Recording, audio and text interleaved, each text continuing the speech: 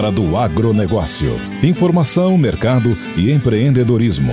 Produção e sustentabilidade. Com José Luiz Tejon. Olá, vamos para mais uma Hora do Agronegócio, ouvindo uma música muito bonita e antiga, um jantar para Jesus, comida, alimento, a paz universal. Vamos lá. Tudo preparado e a mesa posta, alguém bateu a porta, corri atender. Era um mendigo que estava faminto, me pediu alguma coisa para comer. Eu pensei agora o que é. Eu tive um sonho, $1 trilhão do agro em 2024. O agro brasileiro movimenta hoje cerca de $500 bilhões. No mundo, total global é de cerca de $15 trilhões. Ou seja, somos algo como 3,3% do mundo. Eu tive um sonho de dobrarmos nossa presença no mundo e, ao iniciarmos um novo governo em 2024, estarmos na casa do $1 trilhão e então significarmos 6,6% do maior negócio sobre a terra, o dos derivados a partir dos campos do mundo. Como fazer isso? Pelo lado do governo, que a ministra Tereza Cristina atue com C, o Ministério do Agronegócio já tivéssemos. O criativo como se fosse. Uma busca de políticas integrando a ciência e indústria, a indústria fornecedora de tecnologias, a agroindústria processadora, comércio, varejo, supermercados, serviços, relações exteriores, Itamaraty transformado numa casa de vendas inspiracionais, cooperativismo, a criatividade financeira de seguros, as ações público-privadas na infraestrutura, logística, educação e que utilizasse sua liderança no legislativo para agilizar leis, desburocratizar as cadeias produtivas do agro e tudo isso com um ótimo planejamento de marketing com sustentabilidade. Por outro lado, pela iniciativa privada, que construíssemos uma orquestração integrando e reunindo as confederações nacionais empresariais e suas associações, onde 1/3 do PIB do Brasil, vinculado ao agronegócio, tivesse faceamentos, conexões e formassem elos, sem os quais existiria a impossibilidade da formação de uma corrente de progresso. Então, sonho que se sonha junto vira realidade, como cantou Raul Seixas. Dobrar o tamanho do agronegócio brasileiro, no antes, dentro, pós-porteira das fazendas. Possível? Sim, desde que as inteligências de governo e das forças empreendedoras privadas se unam e joguem e lutem juntas. Um só agronegócio, uma agrosociedade, campo e cidade.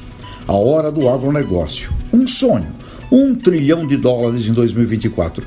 O Brasil e o brasileiro merecem e podem.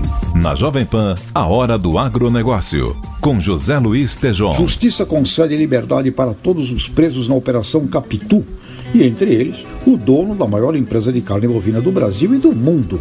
Natasha Mazzaro nos fala. O ministro do Superior Tribunal de Justiça, Nefe Cordeiro, concedeu liberdade ao empresário Joesley Batista e os demais presos na Operação Capitu, deflagrada pela Polícia Federal na última sexta-feira.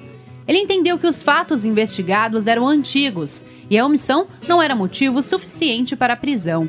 A operação investiga se a JBS, do grupo JF, pagou propina para políticos do MDB em troca de benefícios no Ministério da Agricultura em 2014 e 2015. Ao todo, 18 pessoas foram presas. De acordo com o advogado de defesa de Joesley Batista, André Calegari, o pedido de prisão foi equivocado. Requentou fatos já pretéritos que já haviam sido narrados pelos colaboradores, não havia nada de novo, eles haviam prestado 3 depoimentos. Esses fatos são oriundos da própria colaboração premiada, de anexos já entregues à Procuradoria-Geral da República, e que não havia um fato novo ou uma omissão. Isso está muito claro. Para o advogado, houve a indução para tal erro do Poder Judiciário, que foi corrigido pelo ministro do STJ. André Calegari reforçou que Joesley Batista vem colaborando com a PF e que o acordo de delação continua em vigor, porque o Supremo Tribunal Federal ainda não decidiu sobre o pedido de rescisão. A Operação Capitu se baseou na delação do doleiro Lúcio Funaro, apontado como operador do MDB. De acordo com Funaro, a JBS teria pago R$30 milhões pelo pacote de medidas do governo que a beneficiariam. Os próximos 5 dias serão marcados por chuva muito volumosa na região central do Brasil. Temos uma frente fria que já está na altura do sudeste e ajuda a organizar a instabilidade. Os acumulados podem passar de 100 milímetros em Goiás, no Triângulo Mineiro e também na divisa com Minas Gerais. A expectativa é de volumes bastante expressivos e até potencial para transtornos nesta área. No norte do estado de São Paulo, Mato Grosso do Sul e estado do Mato Grosso, a chuva deve alcançar até 70 milímetros nestes próximos 5 dias. Já na região sul do país, a chuva mais intensa atinge o estado gaúcho, principalmente a partir do domingo, com a formação de uma nova frente fria. Nas áreas do nordeste brasileiro, a chuva continua no interior dos estados, especialmente no oeste da Bahia, sul do Maranhão e sul do Piauí. Entre o litoral sul baiano e o norte do estado do Maranhão, a condição é para tempo firme e, se chover, é algo muito rápido e isolado nestes próximos dias. A chuva que ocorrer na região central do Brasil acaba atrapalhando as lavouras do estado de Goiás devido ao elevado volume de chuva que aumenta os índices de água disponível no solo. E na região sul do Brasil, a chuva continua concentrada no estado gaúcho, por isso as lavouras do Paraná, principalmente lavouras de soja, seguem com baixos índices de água no solo. Maria Clara Sasaki, da Somar Meteorologia e Instituto Jovem Pan.